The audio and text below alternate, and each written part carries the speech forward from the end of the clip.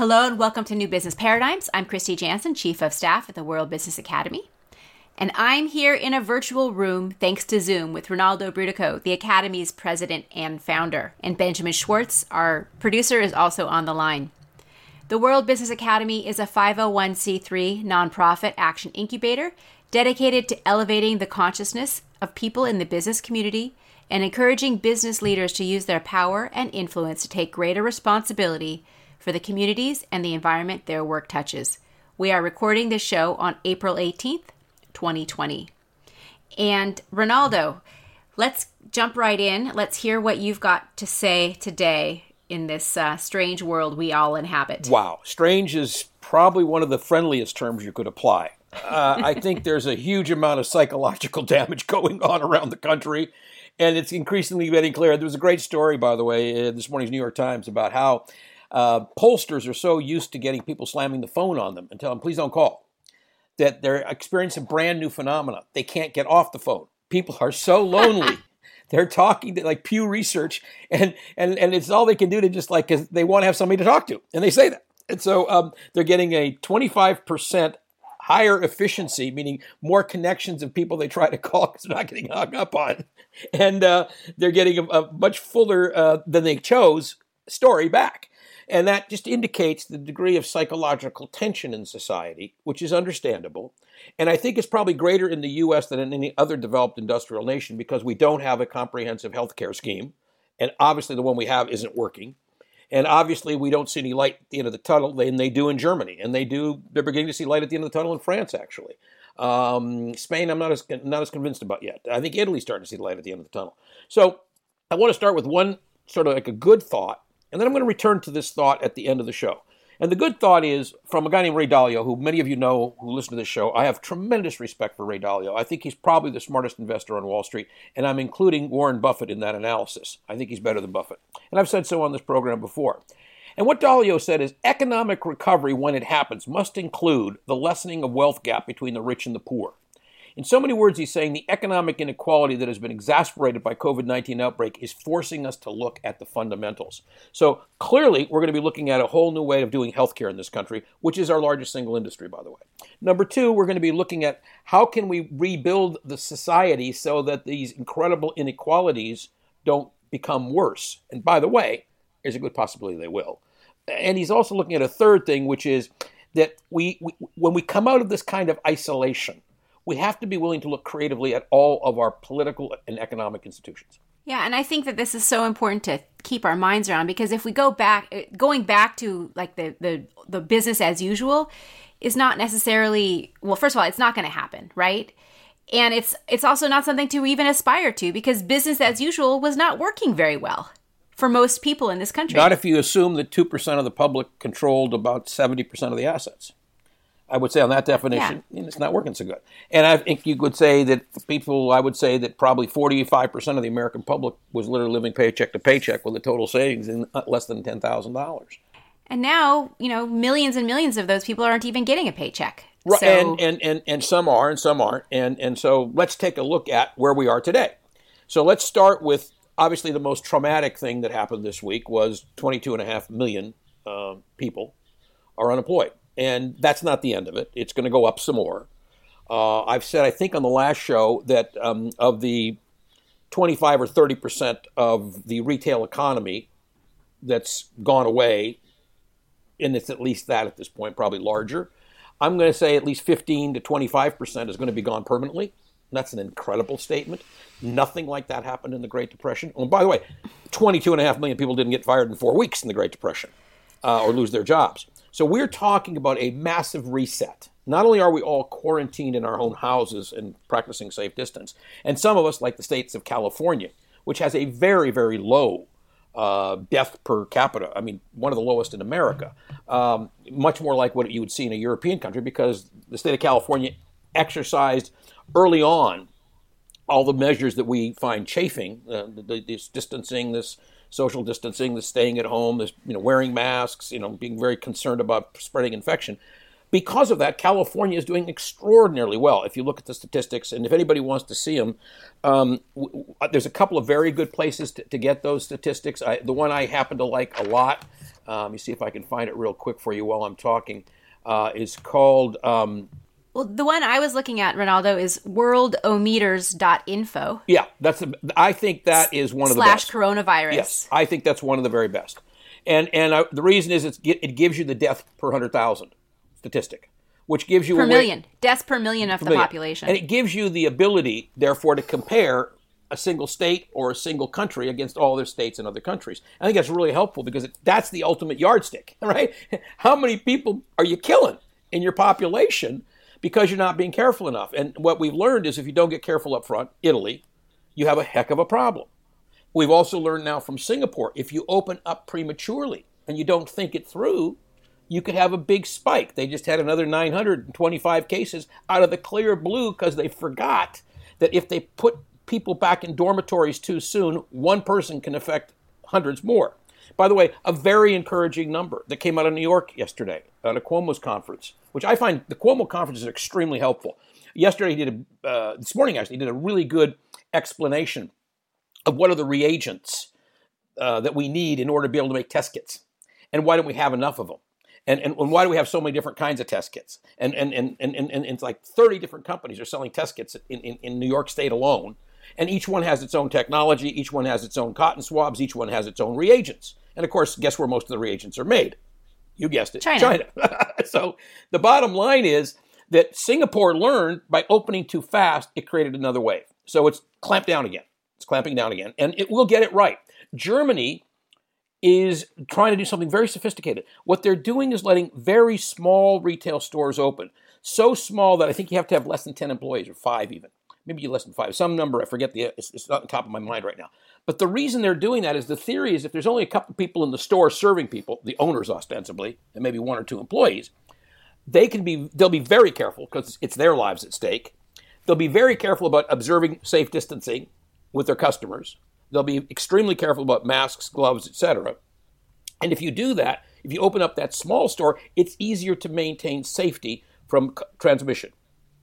Well, one example is one of the places I've been relying on lately is the small grocery store, which is up the street from me, and it's a locally owned grocery. We know them well, and they have just a few people who work there. They only let 5 customers in at a time, and you must wear a mask. Everybody who goes into the store has to be wearing a mask. But that kind of control, it's somebody that everybody knows, the community knows them, and it's a whole different way of doing retail. And I think that you'll probably see places like Tri-County Produce in Santa Barbara, which is basically doing direct from the farms to you. So you're getting fewer middlemen, although you're still getting all the farmhands who quite likely are carrying coronavirus.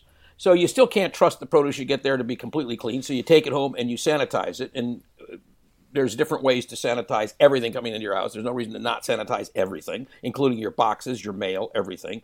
And your money. And we have techniques for doing that. Did I talk about that last week? About the... No, you didn't talk on this show about that, but I was feeling very enlightened when you were telling me about it earlier this morning. Okay, so one of the things I do, for example, all mail that comes in here, including magazines, and I just sterilized the Montecito Journal I picked up this morning. And how do you do that when it's a newspaper? You put it in an oven at 175 degrees. If you have a toaster oven, you can use less energy.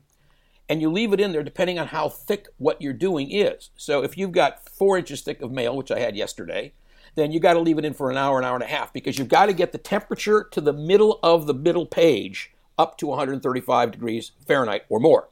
That's the point at which coronavirus dies. So if you put it in the oven, and it's a single envelope, it's out in 5 minutes. You just got to have it long enough that it's penetrating to the inside of the envelope where somebody touched that piece of paper, conceivably, that does have coronavirus. When you do that, coronavirus can't get to you. This morning, we picked up muffins made by Pierre Lafont, picked by a person out of a glass case who was wearing gloves and a mask, got the thing home in a bag, put it in my oven. I preheated to 175 degrees, didn't change the flavor of the muffin at all, only left it in for 5 minutes. And pulled it out. And by the way, that was 6 muffins because I'm freezing 5. Lala and Carol like these muffins. So that's why I did it. Anyway, but the point is you can sterilize everything, and should, if you're vulnerable. We are vulnerable in our household. One of us has a severely compromised immune system. One of us is a lifelong asthmatic. We're both in our 70s. Actually, there's 3 of us living here, all 3 of us in our 70s. So we're really being hyper vigilant, and I think people should be until we get this thing under control. We're going to talk about what under control looks like in subsequent shows. But let's do some quick statistics. So if you were to look at April 22nd, for example, in 2019, what you would find is that the Dow Jones since then has gone down 8.6%, the S&P down by 1%, but oil's down by 72%. In the same year, gold is up by 32%. So as we kept telling people, get out of the market, you won't lose money, you'll be going sideways with peace of mind every night, sleeping well, knowing you're not going to go out of business, and your 401k is intact.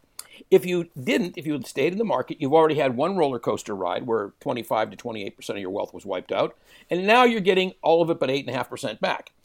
If that sounds like a good idea, it's not. I have a friend, won't mention who listens to this show constantly, and despite my repeated warnings, got into the bond market until he called me yesterday to say, oh my God, now I get why you told me not to have bonds. Well, you're talking about the bond market as opposed to the stock market, which has also been a scary situation. On this program, I've told people don't go in the bond market or the stock market because a change in the interest rates can destroy the value of a bond quicker than anything else and in bigger dollars than the interest rate. And what this individual did is he bought into a bond fund, which a lot of people did when they got out of the stock market. I told him, don't do that. That's normal thinking, not this kind of thinking. We're in an abnormal place, so we got to do abnormal thinking. And the bond market's not safe. Why? Because you can't control the interest rate variations and fluctuations, nor can you control the amount of credit. And as you do that, you're going to find that it's going to be impossible to have stable, predictable bond prices. I'll tell you when you can go back into bonds. It ain't now. And you certainly can't go into stocks right now because this negative 8% in the last year is just the beginning. It's coming down some more. In fact, I would argue the market was overpriced by more than 8% if there had been no coronavirus. So with coronavirus, it's much more so. But clearly 22.5 million people getting unemployed is the big story.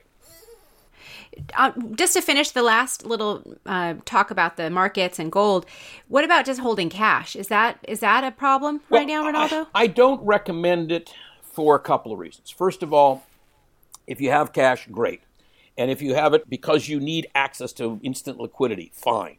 But if you've got cash and you have enough to live on, then you should be investing it in something that's going to make money for you. And that would be gold. It's the safest thing to buy. So just go out and buy a gold ETF. And maybe we could send out a link at the end of the show. We can include a link. We'll include a link with the show notes for this. And give them both the State Street Fund and the other one so they can choose what they want. And remember, we covered, Benjamin was pulled out for us the respective percentage fees. They were both very low. The ones that two I recommended were very low charges associated with them. So you can do that, and don't put all your cash in there. But if your savings is in stock or cash right now, you're not in a good place. And here's why: have you looked at the value of the U.S. dollar? Very, very high. Okay? The flood to safety has sent people into the U.S. dollar in amazing ways. Now, that's okay in one sense, but it's not okay in another. It gives us enormous increased buying power, and it makes it possible for the federal government to keep writing his money, making the deficit as big as it wants because it's funding its own deficit, in effect. It's just a bunch of digits chasing each other. It's not real. There's no paper being printed like that, okay? Now, therefore, if you need, say, operating cash, and most people are using less cash right now, and you want to go hit your ATM, they're not going out of business. And so if you've got a few $1,000s, and I certainly even need more than that, you certainly don't need much more than that in cash or the ability to get it out of your ATM. Put the rest in an ETF and go to sleep at night knowing that as things get worse, your gold will get more valuable, unfortunately. Not that I want him to get worse. I really don't. I got into gold at $1,150. It's up to $1,688. I could be like looking at this like, oh my God, how much money I made. I'm not. I just assume not make money this way. I'd like to make it the old-fashioned way in a business that sells products to people who can go out and buy them and enjoy them while they're talking to their buddies or girlfriends in a bar. That's what I want to do. But we're not there. And anybody who thinks we're there is just crazy. So I think that and there's a series of articles, which I also would like you to send out a link to, if you would, Christy or Benj. I've done this. It's a 4-part series. I've just published the second one. I guess first one has been published in the Montecito Journal, which is called A New Federalism Awaits Us in a Post-COVID-19 America. And that one's been published. The second one's already been sent to the publisher. The third one I'm going to be writing on Sunday or Monday, and that'll go off the following week. And then the fourth one will complete. And the reason I'm suggesting the new federalism, because it's clear, this is where our conversation has to go today, we are locked in a very, very bad situation. We have a dysfunctional government. Not only is the federal government dysfunctional, everybody knows that. That's a foregone conclusion. What's also even more scary is that the breakdown of the relationship between the states and the federal government is becoming increasingly dysfunctional. And that's a problem because, as Cuomo has correctly said, there's certain things states can do and can't do.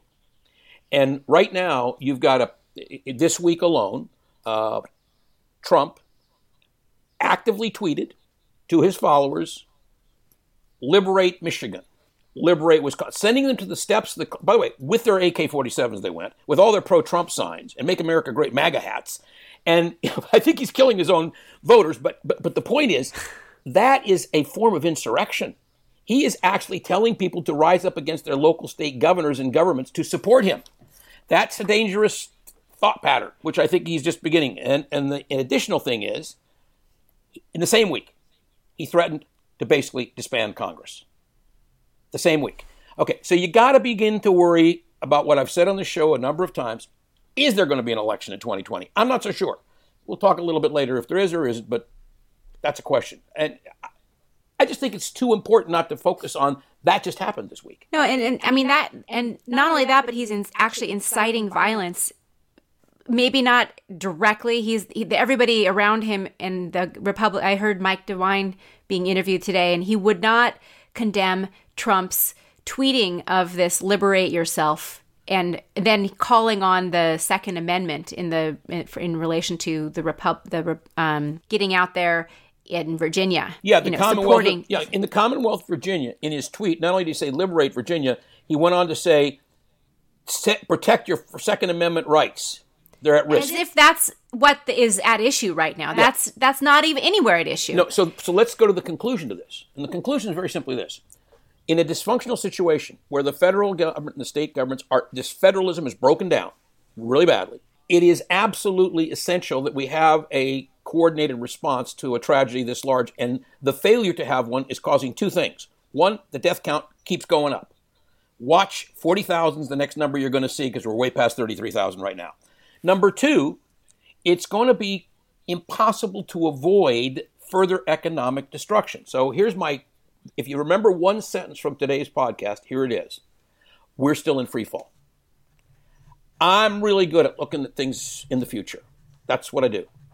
And I'm not saying that to make myself feel good or to pat myself on the back. It's to say to you, when someone like me cannot see the bottom yet, it's not visible. I don't think anybody can see the bottom yet. And the reason you can't see the bottom is I can't see what else the federal government's going to do to keep screwing this thing up. But clearly they're going to keep doing it.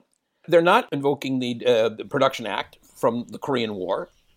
So we don't have people making reagents so that we can properly staff tests. We have enough machines, for example, in New York, they could more than double the amount of tests they're giving. New York is doing more tests per 100,000 than any country in the world right now. And they can't ramp it up to where they need it to go because they can't get reagents because they have 30 suppliers of 30 different tests. And if they can't do testing and do comprehensive testing, then there's no way we can really open up this economy and expect it not to go off the rails. No, and you see that, and that's what happened with Singapore. Now, Singapore's going to learn. They're smart. So they're going to learn from that mistake, and they're going to keep opening it more carefully. I think Germany is going to be an interesting bellwether. I think they know how to open it up much more carefully. I think the French are starting to experiment with some things I'm a little scared of, but looks like it's working, which is basically tracker tracing using cell phones. But even with all of that, without a comprehensive testing regime, which would include not only DNA, RNA testing for the presence of the virus, but also the testing for any antibodies for people who have had the virus. Serological tests. Yeah. I mean, right now on a global basis, it looks like about 6% of the people who get this disease die.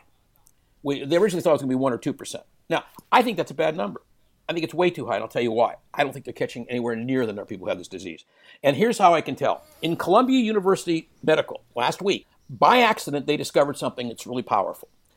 In the OBGYN units, where women came in to routinely have babies, so women presenting themselves for birth unrelated to COVID-19, got it? 18% of them were positive for COVID-19, and only 2 of them had any symptoms at all. 17 had no symptoms whatsoever. So asymptomatic, and that's what taught Columbia, oh my goodness, we weren't even wearing PPE because we thought we were in the OB-GYN ward. Turns out that's dangerous too. Isn't that an interesting statistic? No, it's crazy, and I think that's what they're finding. Like in Iceland, who they've done a massive comprehensive testing, and they're finding that up to 50% of everybody who is testing positive has 0 symptoms. So most of the people who actually have this disease have no symptoms, and there's no reason for them to think that they would be sick, because they're just carrying it if they're silent carriers at the moment, at least. Maybe they will eventually develop symptoms. Maybe they'll just have such a mild case it won't ever hit them. But just because they have no symptoms does not mean that they're not able to spread it. In fact. So, and let me go back now to that statistic of 18%, which is a really interesting random statistic. Because if that's reflective of the population in general, which I suspect it is. Now, there's going to be a statistical variation because women giving birth as a subset are younger on average than the general population. So there's a little bit of a swerve there. But that's something we can deal with. If I take that same 18% calculation, I say 18% of the people in California have this thing and don't know it or didn't know it when they were tested. That means that 7.2 million people are ready to go back to work soon. So can you put California's economy back to work with 7.2 million? You bet you can. If you do it with the program we've suggested, with the memo I wrote to Governor Newsom, came out of a talk I gave on March 16th, and I think I wrote it on April 6th. And I would urge people, and put a link on to that as well, Christy. Basically what we're arguing there is that we build a system to go back to work, one antibody-present person at a time. Now, there are questions, all kinds of questions. Number one, how soon can we get really reliable antibody testing? It turns out Michigan says they're getting a 90 to 95% accuracy, which is higher than any vaccine will ever get. Number two, we're now testing for how much immunity somebody has to have, where we're starting to test for how long the immunity can last, and we're testing for, will it perform like other viruses, where once you have the immunity, you're good for 1 to 2 years, which is what Fauci currently estimates. If you are good for 1 to 2 years, that means that you can retest every year. And in our memo, we suggested to Governor Newsom that he do that through the Department of Motor Vehicles, so he keeps the hospitals open to continue treating the pandemic. Okay, I wanted to put that out there. It's the Newsom memorandum. I think you should look at it. I think you should also look at the fact that the White House, when it reached out to business leaders, including Cisco Systems, McDonald's, AFL-CIO was there, and said, okay, and by the way, Pfizer, who's one of the most important companies in the big pharma world, received 1 hour notice of the meeting. No, some of them didn't receive any notice. I understand, but just how chaotic. They found out about it because the president was saying they're on this committee when they're like, oh, really? Yeah. So what happened is he called them thinking the business community will surely support me in reopening America, and they said you can't until you fix the pandemic without massive testing. Not without testing. And the testing's got to be of at least 2 types. One, the RNA DNA testing, which tells you the presence of the virus, and the antibody testing that tells you it's been here and gone. You got to have both if you're going to be able to track this thing down. And then I heard that Trump said we're going to need an army of people to do tracing, and he said, we'll need hundreds of people. No, actually, I think you're going to need 1 million people, certainly several 100,000 to do the tracing we're going to have to do nationwide, and it doesn't do any good without testing. So without testing, you can't do tracking and tracing. If you don't do tracking and tracing, you can't stop the pandemic. Now, I started talking earlier about a really great statistic Cuomo gave, which, again, I think the Cuomo, that press conference he does every day is really valuable. And he talked about reagents, some other things. Okay, here's a actual number he threw out today. They were at 1.4% was the rate of spread of infection. 1.4. So 1.4, actually not percent, 1.4 times. Meaning every person who had it was infecting 0.4 of one other person plus. So if I had it, that would mean I'd be infecting you, Christy, you're the one, and 0.4 of Benjamin. Okay? They got it down to 0.9. When you get to 0.9, you're at the beginning of extinguishing the virus because it means that you're transmitting it to less than one other person. So the curve down not only starts to bend, but you're going to start getting release. So what you don't want to do is, well, the way we work to get that curve down, you don't want to pop that thing open, pop the lid. So we're going to have to do some combination of what Germany's experimenting with, what France is experimenting with possibly, and clearly what I'm hoping Newsom will experiment with, which is a health identity card, which will let you go back to work or to your favorite bar as soon as you want. So take a look at that, and I hope everybody will find that useful. I think there's some other things we could really talk about, but I want to just talk a little bit about why it's not going to be a new normal. In other words, why is it that coming out of this, it's not going to be, okay, that we survived that, and we got a vaccine, everything's fine.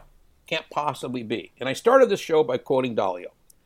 Because what Dalio and every sophisticated business person I talk to, and I do talk to some very sophisticated business people, get the fact, and it's a central fact. It's not a wish, it's not a hope, it's not a maybe.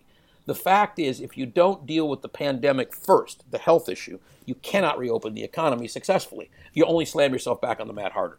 And we sort of did that in January, if you think about it, because our country was warned in late December this was coming. And I saw that I guess it was the first week of January, the CIA and the intelligence committees, the intelligence services told Trump, hey, this is going to be a pandemic. It's going to be crazy. Of course, Bill Gates has been talking about this coming for 5 years now, and he's right. And he picked on climate change as the reason it probably would be spreading as bad. But I think in this case, it's most likely related to the live markets in China more than it is to climate change. But clearly others are coming. And my point of this is, if we knew since the first week of January for sure, because our security services knew, and some of us, me included, knew in the third week of December because we were reading reports coming out of China, and we further knew that by the third week of January, the president's own advisor, Peter Navarro, wrote 2 memos telling him it was coming. Yeah, he was saying, hey, this is really serious. It's going to be a big deal. With this. Okay, so when you talk that way and you think that way and you still open the gates, and he's doing it now with incentivizing people in his group, I think he's decided the way to re-election is to further polarize the nation, whip his people up to a frenzy, and then maybe cancel the election. And whether he cancels the election or not, at least he's whipping his people to a frenzy to get them to the polls at a time when it may not be safe to go vote. Look at what happened in Wisconsin. And by the way, look at the result in Wisconsin. Did I talk about that last week? I hope I did. No, we didn't talk about that, but it's really indicative of where the mood of the country is right now. So the Republican legislature tried to force people to go to the polls because they were trying to get a woman judge to not get elected, and they wanted to get this guy reelected who was on their state Supreme Court. And what happened was people stood in long lines, risked their lives in order to vote, and said so, even Republicans. And what's amazing is it backfired. The Democrat won. Now, I don't know if it's going to backfire on a national level. Again, I don't know if we're going to even have an election at the national level. But it's important to note that what's coming now, what comes next, until we're out of the free fall, which I referred to a moment ago, which we are not yet, and until we get the pandemic under some form of beginning of a control nationwide, not just New York, we're going to have a situation where we can't rebuild the economy. Now, let's just touch quickly and quit on this note. I'm extremely excited that part of the breakdown in the federalism, which I talked about earlier in the show, is being addressed creatively by the governors. So you got the Western Association, which is California, Washington, Oregon, and it's no secret Newsom's been asking every other Western governor to join him. You've got the Northeastern, which is the first one that formed under Cuomo, and that is Connecticut, Delaware, Massachusetts, of course, New York, New Jersey, Pennsylvania, and Rhode Island.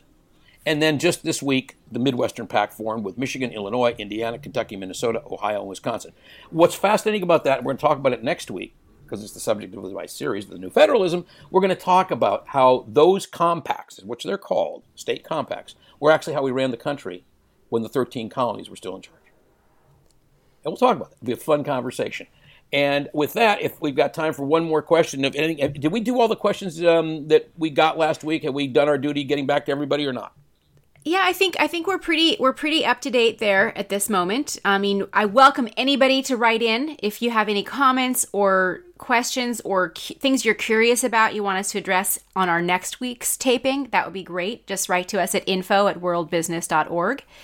We are a nonprofit organization trying to keep the lights on while we're doing this. So I hope people will consider either becoming a member of the Academy or supporting us in some way. I'm just going to send that out there. Great. And I also, Optimist Daily, I want to put a plug in because in these dark times, nothing cheers me up like opening up Optimist Daily. So if you haven't yet gotten a free subscription, please do. And if you have, please consider becoming an emissary for $5 a month so we can keep spreading the word. We have tens of thousands of readers. I want to get hundreds of thousands because I want people to see there are solutions, even if we're mired down in all of these challenges. There are. Actually, Ronaldo, we're touching more than 100,000 people every day through the email channels and the social media channels combined. So we're getting a lot of people. Yeah, we are, and we want more. You know my goal. I want to have 100 million people starting their day with a positive thought, and I believe that can make a difference on every level: politically, economically, sociologically, psychologically. So hopefully, people will take advantage of that. And I'm grateful for everybody who's still listening to this podcast. Please tell your friends. As you can see, we're trying to provide you with the best up-to-date information possible. That's why we're doing it every week. We do it on Saturday because we don't have time during the week to do it. And I want to thank Benjamin and Christy for giving up their Saturday to work on the show and the lead time that Benjamin does to put stuff together so we can have interesting things to talk about. Can't thank you guys enough, and thank you to our listeners. Great, Ronaldo. Thank you so much. This is a great conversation. Appreciate it.